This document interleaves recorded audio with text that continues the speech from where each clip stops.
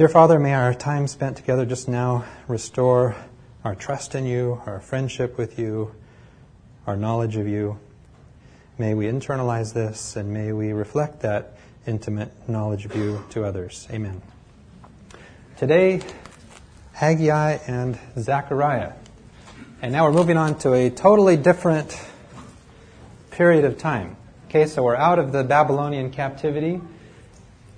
Okay, remember 586, the fall of Jerusalem, Babylonian captivity, Daniel, Ezekiel, Jeremiah. 538, the Edict of Cyrus to return. And so Haggai and Zechariah are with the early people who left Babylon to come back to restore the temple, to restore Jerusalem. And so Haggai and Zechariah, these are the prophets that had a message during this time, because the people were kind of lagging and not putting much effort into the rebuilding of the temple. And the other names here that you should associate with this period of time are Zerubbabel and Joshua. Zerubbabel was the governor during this time of the Jews, and Joshua was the high priest. So we'll come across these names as we go through these two books, which we'll really do together. Haggai and Zechariah are so complementary, so we're just going to kind of, I hope, seamlessly go back and forth between these two books. So just to give you kind of where we're going to be going from here, the temple was dedicated a short time later. And then Esther fits in here. Esther describes the people who didn't go back to Jerusalem, the people who stayed in Persia. And then sometime later, you can see quite a while later, 60, 70 years or so, Ezra comes to Jerusalem to help rebuild the walls. And Nehemiah, and I think a lot of the things that we'll discuss there will help us understand why things were the way they were among the Jews when Jesus finally arrives 400 years later. And then Malachi, not exactly sure the exact time, but sometime after Ezra and Nehemiah, a short time later, is the prophet Malachi. Okay, so here's the message from Zechariah. Then the angel said, Almighty Lord, you have been angry with Jerusalem and the cities of Judah for 70 years now. And we've tried to talk so much about what it means when God is angry. Of course, not in the sense as we think of that, but they wouldn't listen. He couldn't do any more, so he let them go into captivity. That's God's anger. How much longer will it be before you show them mercy? The Lord answered the angel with comforting words, and the angel told me to proclaim what the Lord Almighty had said. I have a deep love and concern for Jerusalem, my holy city, and my temple will be restored and the city will be rebuilt. So both Zechariah and Haggai are encouraging the people. Come on, let's rebuild. And so Haggai comes on here with some strong words from God. Then the Lord gave this message to the people through the prophet Haggai. My people, why should you be living in well-built houses while my temple lies in ruins? Don't you see what is happening to you? You have planted much grain, but have harvested very little. You have food to eat, but not enough to make you full. You have wine to drink, but not enough to get drunk on. You have clothing, but not enough to keep you warm, and workers cannot earn enough to live on. Can't you see why this has happened? Now go up into the hills, get lumber, and rebuild the temple. Then I will be pleased, and will be worshipped as I should be. And we'll talk about why is it even important here that God has a temple that's rebuilt. What's he trying to accomplish? Haggai continues, Is there anyone among you who can still remember how splendid the temple used to be, Solomon's temple? How does it look to you now? It must seem like nothing at all. But now don't be discouraged, any of you. Do the work, for I am with you. My spirit remains among you. This really will be our topic during this time, about the Spirit. My spirit remains among you just as I promised when you came out of Egypt. So do not be afraid, for this is what the Lord Almighty says. In just a little while, I will again shake the heavens and the earth. I will shake the oceans and the dry land too. I will shake all the nations, and the treasures of all the nations will come to this temple. I will fill this place with my glory, says the Lord Almighty. The silver is mine, and the gold is mine, says the Lord Almighty. The future glory of this temple will be greater than its past glory. And that's Solomon's temple, says the Lord Almighty. And in this place I will bring peace. I, the Lord Almighty, have spoken. Okay, so we want to talk about in what sense would this temple have a greater glory? And what is this peace? Talk about that as well. Well, if we just remember here, the temple that was destroyed is Solomon's temple. And you remember that when King Solomon finished his prayer, fire came down from heaven and burned up the sacrifices that had been offered, and the dazzling light of the Lord's presence filled the temple. Now, how is God going to top that? Okay, dazzling light of His presence filled the temple. And we just think about the temple that was later built. Did that ever happen again? And there is no record of fire coming in or the dazzling light of God's presence ever filling the temple that was going to be built during this time. And in fact, when it was built, and we'll come to this in Ezra next week, many of the older priests, Levites, and heads of clans had seen the first temple. They'd seen Solomon's temple, because it was only a 70-year period of time. And as they watched the foundation of this temple being laid, they cried and wailed. It was so inferior to the temple that they had seen, which was destroyed. And I think we've talked about this before a couple times. But I think it is such a good illustration of what really is God's glory. We associate it, I think, knee-jerk. It is brightness, it is power, it is something very overwhelming in that sense. But of course, the sense in which this later temple was greater and more spectacular in glory was the one who walked in that temple, the one who said, "Happy are those who are humble." And you've heard that it was said, "Love your friends, hate your enemies." But now I tell you, love your enemies and pray for those who persecute you. And learn from me, because I, and this is God talking, am gentle and humble in spirit. Okay, the ultimate glory, ultimate dazzling light of God's presence is the kind of person He is. We all agree He's powerful. We don't need to debate how strong God is. But what is so amazing is He's like this in character. That's what's so remarkable. That's what was revealed by the life and death of Jesus. And so you remember, well, what about? Jesus did show His power. He came into the temple. This is perhaps an example where He exerted that, but just read what happened. Jesus went into the temple and drove out all those who were buying and selling there. He overturned the tables of the money changers and the stools of those who sold pigeons, and said to them, "It is written in the Scriptures that God said, 'My temple will be called a house of prayer,' but you are making it a hideout for thieves." And we have to kind of put all the different accounts of Jesus cleansing the temple, but those people fled in terror. Now, there are no verses left out here, but we just keep reading on here in this account in Matthew. What happened? The blind and the crippled came to Him in the temple, and He healed them. I mean, this is right when He went in there with the whip. The chief priests and the teachers of the law became angry when they saw the wonderful things He was doing, and the children shouting in the temple, "Praise to David's Son." So it is just not an anger like you and I identify with. He comes in, the guilty run for their lives, and who comes to Him? The blind and the crippled come to Him. The children are there singing, and children don't run to a man who is angry and start singing to him. So this is kind of remarkable here. What happened is He cleansed the temple. So again, I think it just can't be reinforced enough. Jesus, He reflects the brightness of God's glory and is the exact likeness of God's own being. Jesus was not bright. He did not intimidate people with power, but He reflects the brightness of God's character, and that's the amazing thing. If you've seen me, you've seen the Father. This is what all of this is referring to. He is an exact representation of not God's facial features, but His character. And the pinnacle here, where Jesus says, "I've shown your glory on earth. I've finished the work you gave me to do." Again, what was the glory? What was the work? I spelled out your character in detail to the men and women you gave me. That is God's glory. And we see this all the way through the Bible. Remember, God came down on Mount Sinai. People were terrified. Even Moses initially said, "I was afraid," but then he told the people, "Don't be afraid." And it didn't work, right? He scared them, but 40 days later, they're worshiping a golden calf. But just a few chapters later, here Moses says, "God, let me see the dazzling light of your presence."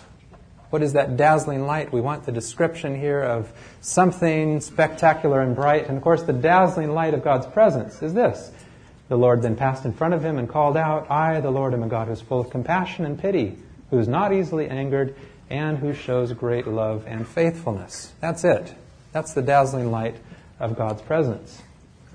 So many examples. Elijah, which we talked about last year.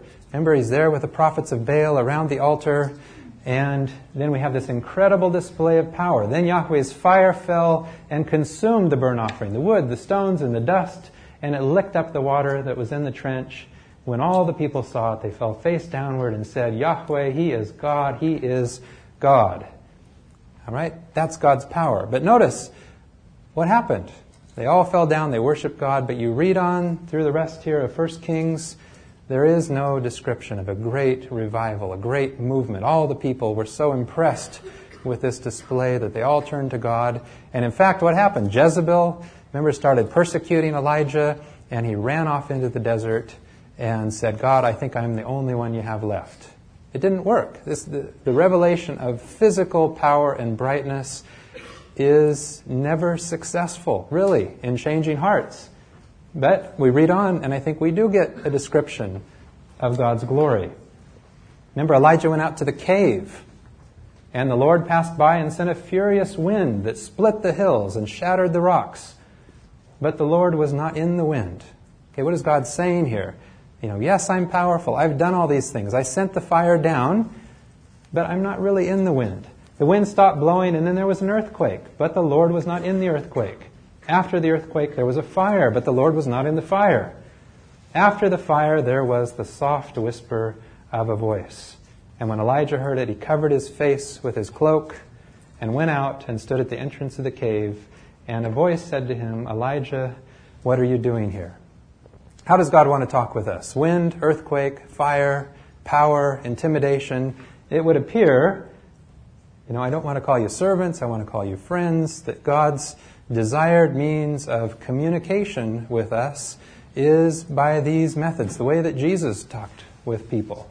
Okay, that's the glory. Now we can use Zechariah to make the same point. The messianic prophecy here, rejoice, rejoice, people of Zion. Shout for joy, you people of Jerusalem. Look, your king is coming to you. He comes triumphant and victorious. And I think the people that welcome Jesus wish that we could leave out the rest of this verse here. But he comes humble and riding on a donkey, on a colt, the foal of a donkey. That's how God would come. The Lord says, I will remove the war chariots from Israel, even though they were asking, are you now going to establish your kingdom? Are you going to defeat the Romans? But no, I will remove the war chariots from Israel and take the horses from Jerusalem. The bows used in battle will be destroyed. Your king will make peace among the nations. He will rule from sea to sea, from the Euphrates River to the ends of the earth. And remember, Haggai also mentioned this peace. And it's a big topic here. One verse on this, because I think it's very significant. Peace among the nations. And we read it in Colossians. Through the Son, then, God decided to bring the whole universe back to himself. Okay, that's more than just what's going on in this planet. God made peace through his Son's blood on the cross, and so brought back to himself all things, not just here, but both on earth and in heaven. And remember, this is where the problem began in the first place. There was war in heaven, and 1/3 of the angels sided with Satan. And so we need to discuss what was it about the life and death of Jesus that not only has implications for you and I, but on a universe-wide scale. So there's that aspect. Now this ties in very well, I think, in Zechariah. And you're familiar with this description, but I want to talk about the olive trees, the oil, the lampstand, and so much of Haggai and Zechariah refers to the Spirit. What is the Spirit here? So let's think about this. The angel who had been speaking to me came again and roused me as if I had been sleeping. What do you see? He asked. A lampstand made of gold, I answered. At the top is a bowl for the oil. On the lampstand are 7 lamps, each one with places for 7 wicks. There are 2 olive trees beside the lampstand, one on each side of it. Then I asked the angel, what do these things stand for, sir? And I love it here. I wish, every time a prophet or someone asks a question, we get an answer. So if God ever comes to you, please ask for lots of clarification, because it seems like answers usually come. And I have just wished so many times the disciples would ask more questions, and they just didn't. But anyway, Zechariah fortunately says, "What do these things stand for, sir?" "Don't you know?" he asked. "No, I don't, sir," he replied. "The angel told me to give Zerubbabel this message from the Lord. You will succeed not by military might or by your own strength, but by my Spirit." And remember, the success here they're trying to have is to rebuild the temple. What does that mean? Well, obstacles as great as mountains will disappear before you. You will rebuild the temple, and as you put the last stone in place, the people will shout, "Beautiful, beautiful." Another message came to me from the Lord. He said, "Zerubbabel has laid the foundation of the temple, and he will finish the building. When this happens, my people will know that it is I who sent you to them. They are disappointed because so little progress is being made, but they will see Zerubbabel continuing to build the temple, and they will be glad." So if this is at all helpful here, we have these two olive trees, and we'll read about these tubes that have the olive oil connected to the bowls, which fill the lampstand. Then I asked him, "What do these two olive trees on either side of the lampstand mean?" Okay, good for you. "And what is the meaning of the two olive branches beside the two gold pipes from which the olive oil pours?" And he asked me, "Don't you know?" "No, I don't, sir." Then he said, "These are the two men whom God has chosen and anointed to serve him, the Lord of the whole earth." Okay, who were the two men during this time? It was Joshua and Zerubbabel. So again, Zerubbabel the governor, civil leadership and administration. Joshua was the priest, the religious leadership. So the point here is these two men, symbolized by the olive trees, they're the way that they would be successful in restoring the temple would be not through might, but through my Spirit. So this is the question. And I think just in another version here in the Message Bible maybe adds just a little bit of flavor to this. Going back to the vision, the messenger angel said, "The 7 lamps are the eyes of God probing the dark corners of the world like searchlights." That's interesting. "And the 2 olive trees on either side of the lampstand," I asked. "What's the meaning of them?" "And while you're at it, the 2 branches of the olive trees that feed oil to the lamps." I don't know if you'd really talk to an angel that way, but anyway, what do they mean? And he said, "You haven't figured that out." I said, "No, sir." And he said, "These are the 2 who stand beside the master of the whole earth and supply golden lamp oil worldwide." Now, what do we associate with oil usually in the Bible? What's that a symbol of? Holy Spirit, right? So I think here it fits that here we have this oil going from the olive trees to the lampstand, and then not by might, not by military strength, but by my Spirit. Other places we read about this lampstand. In Revelation, the 7 lampstands are the 7 churches. It is the church. Wouldn't that make sense? They're restoring the temple to be a light to the world. What Jesus talked about. "You are like a light for the whole world. A city built on a hill cannot be hid. No one lights a lamp and puts it under a bowl. Instead, it is put on the lampstand, where it gives light for everyone in the house. In the same way, your light must shine before people, so that they will see the good things you do and praise your Father in heaven." There's so many other verses we could add along with this. That's what the Jewish nation was supposed to be all about. A great light to the world, to bring everyone into a true knowledge of God. So success, again, it's not by force, by strength, but by my Spirit.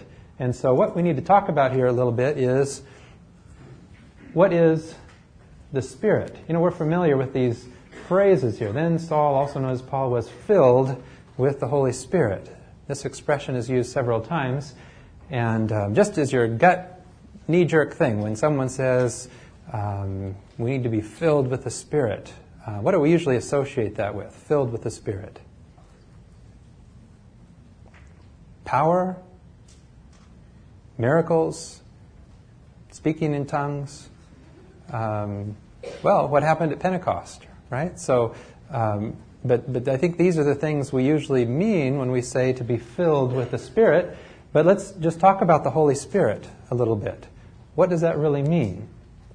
Who would be the best example of a person in the Bible filled with the Spirit? Jesus, right? I mean, who would be more filled with the Spirit? And it's even used in those words. This is Isaiah. The Lord says, "Here is my servant," this is referring to Jesus, "whom I strengthen, the one I have chosen, with whom I am pleased. I have filled him with my Spirit." Okay, do we want to see what it looks like when someone is filled with the Spirit?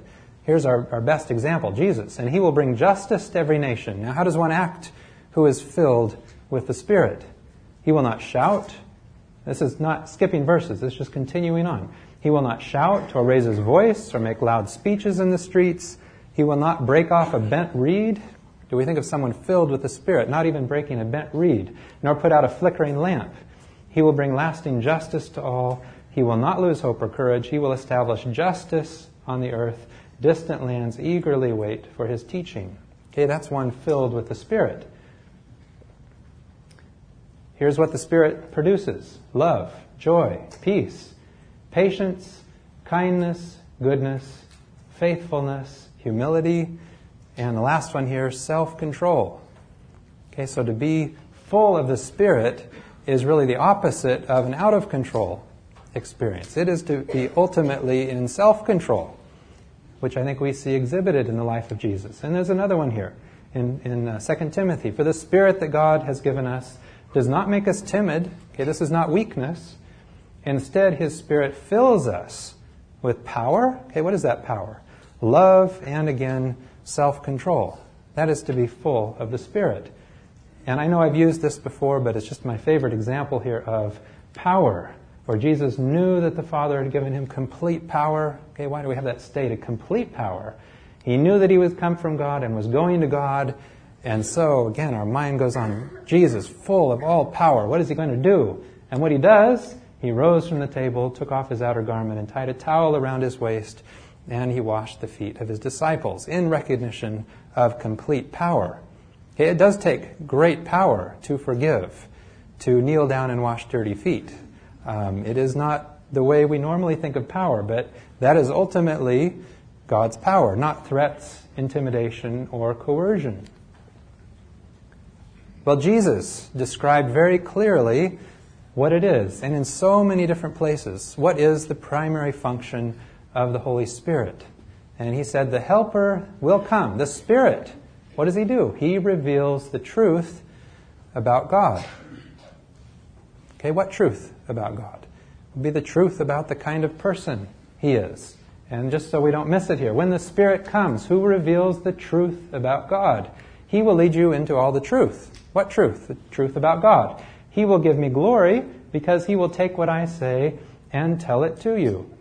Okay, so the Bible as we read it is not just like reading a historical account of something. It is with the Holy Spirit leading us into a very, very vivid and real impression of the life, the teachings of Jesus. That truth becomes internalized. And again, different place in John. I will ask the Father and He will give you another helper who will stay with you forever. He is the Spirit. What's His function? Who reveals the truth about God. That's what the Holy Spirit does. And in John 4, but a time is coming and it is already here. Even now the true worshipers are being led by the Spirit to worship the Father according to the truth. These are the ones the Father is seeking to worship Him. God is Spirit, and those who worship God must be led by the Spirit to worship Him according to the truth. Okay, it is so redundant here in the New Testament. But I'll just put in one more. I've not stopped giving thanks to God for you. I remember you in my prayers and ask the God of our Lord Jesus Christ, the glorious Father, to give you the Spirit. Okay, what will He do? Who will make you wise and reveal God to you, so that you will know Him. Again, the words to know.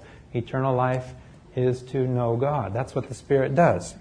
So as Jesus, remember, He had this incredible conversation with Nicodemus, and He described to Nicodemus how the Holy Spirit works on a person, on each one of us in our daily lives. And He described it this way: a person is born physically of human parents, but is born spiritually of the Spirit. And as we've just described what the Spirit does, He brings the truth to us, very specifically about the kind of person God is. So what would it mean to be born out of that? Well, it would be to have a Saul to Paul experience, wouldn't it? Our picture of God changes. We're reborn in that sense. Do not be surprised because I tell you that you must all be born again. The wind blows wherever it wishes. You hear the sound it makes, but you do not know where it comes from or where it is going. This is how the Holy Spirit works. And I like here that the description is not, God's methods are never to force or coerce. His methods are again, the soft, still voice. That's the way God's Spirit works. It's like that with everyone who is born of the Spirit. And Nicodemus just didn't get it. And all he could say was, how can this be? Okay, but I think he got it after the cross, for sure, because he was there. So that's how the Holy Spirit works. Now, related to this very much, then, is a very, very hard understanding. And that is, what is the sin of the Holy Spirit? It's described in very fearful terms. But now maybe we can understand how this works. So we have this long passage here in Matthew. Then some people brought to Jesus a man who was blind and could not talk because he had a demon. Jesus healed the man so that he was able to talk and see.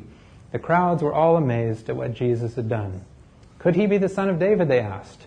When the Pharisees heard this, they replied, he drives out demons only because their ruler, Beelzebul, gives him power to do so. Isn't that incredible? Jesus knew what they were thinking, and so he said to them, any country that divides itself into groups which fight each other will not last very long. And any town or family that divides itself into groups which fight against each other will fall apart. So if one group is fighting another in Satan's kingdom, this means that it is already divided into groups and will soon fall apart. You say that I drive out demons because Beelzebul gives me the power to do so. Well then, who gives your followers the power to drive them out? What your own followers do proves that you are wrong. No, it is not Beelzebul, but God's Spirit who gives me the power to drive out demons, which proves that the kingdom of God has already come upon you. No one can break into a strong man's house and take away his belongings unless he first ties up the strong man, then he can plunder his house. Anyone who is not for me is really against me. Anyone who does not help me gather is really scattering. For this reason I tell you, people can be forgiven any sin and any evil thing they say, but whoever says evil things against the Holy Spirit will not be forgiven. Anyone who says something against the Son of Man can be forgiven, but whoever says something against the Holy Spirit will not be forgiven now or ever. And I remember this always bothering me very much as a child, and even mentally thinking, don't have a bad thought against the Holy Spirit, because I know, and we just imagine the Trinity in heaven, and someone is cursing the Father and cursing the Son, but then when he curses the Holy Spirit, they say, what, did you hear that? Did he just curse the Holy Spirit? What does this really mean? The thief on the cross, remember, he was cursing Jesus for a period of time. And then he was moved by what he saw, and we know what happened between the thief on the cross and Jesus. What would happen if he would have cursed the Holy Spirit in that moment? What is being described here? Well, Jesus goes on, to have good fruit, you must have a healthy tree. If you have a poor tree, you will have bad fruit. A tree is known by the kind of fruit it bears. You snakes, how can you say good things when you are evil? For the mouth speaks what the heart is full of. A good person brings good things out of a treasure of good things. A bad person brings bad things out of a treasure of bad things.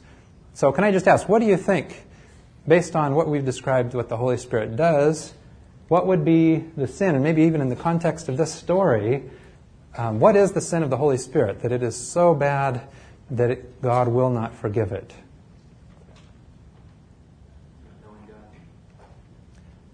Not knowing God? And what in the context of what was going on here, who did Jesus come to? He came to his people who didn't have any superficial knowledge. Remember, they knew their Bibles forward and backward.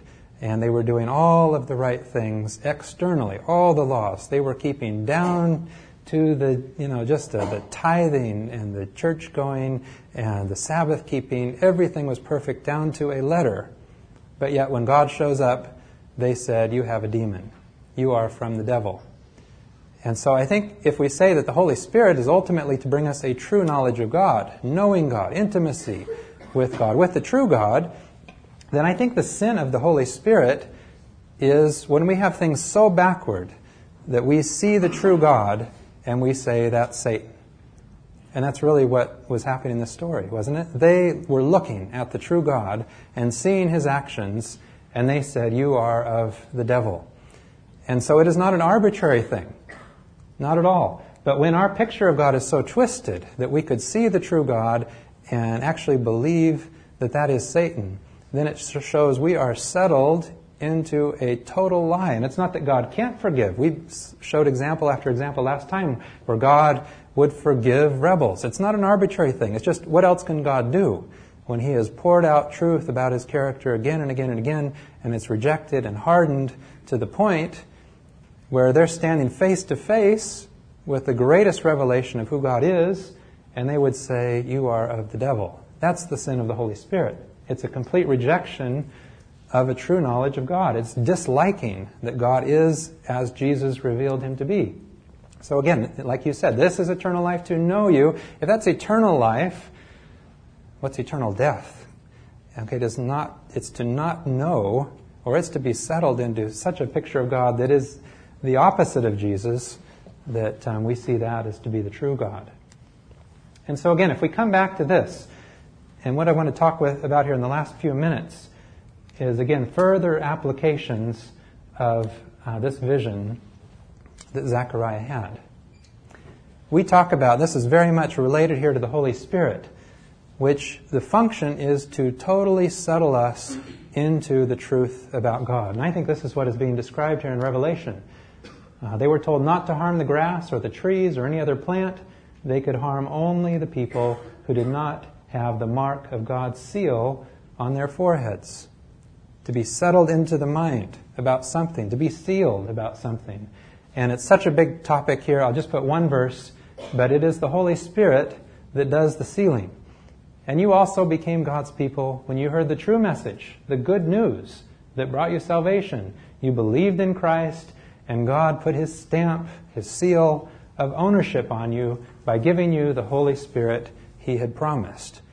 Okay, by bringing to us on a day-by-day basis the truth about God, we become closer and closer to the reality of who God is. We eventually receive this stamp or seal. We become settled. Nothing's going to change our mind about the picture of God. And again, I know all of you here are not Adventists, but just from a historical perspective, I thought just to have here a description of something that was written well over 100 years ago about this seal.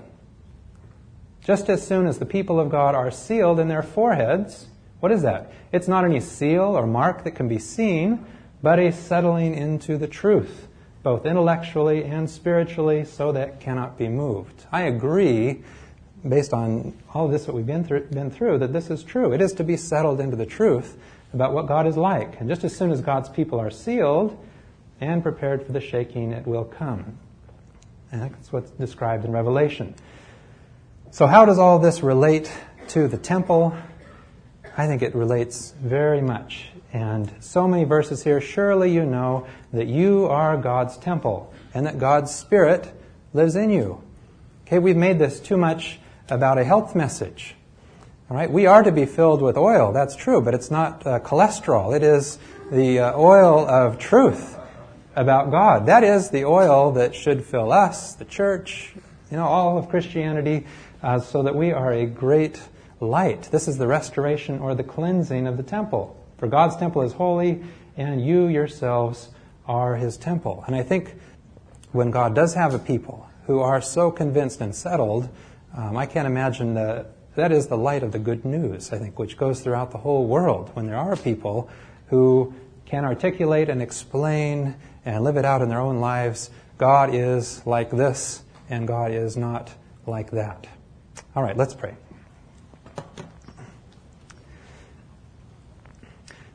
Dear Father, we ask that each one of us may, day by day, we're all so busy, of course, but that this wind, this truth, which your Holy Spirit brings, that it may come to us in many ways. And we know that as we spend more time with you, as we read, as we pray, we think about you, that we will be filled more and more with your Spirit, and in that process become more and more like Jesus and reflect you to others. Amen.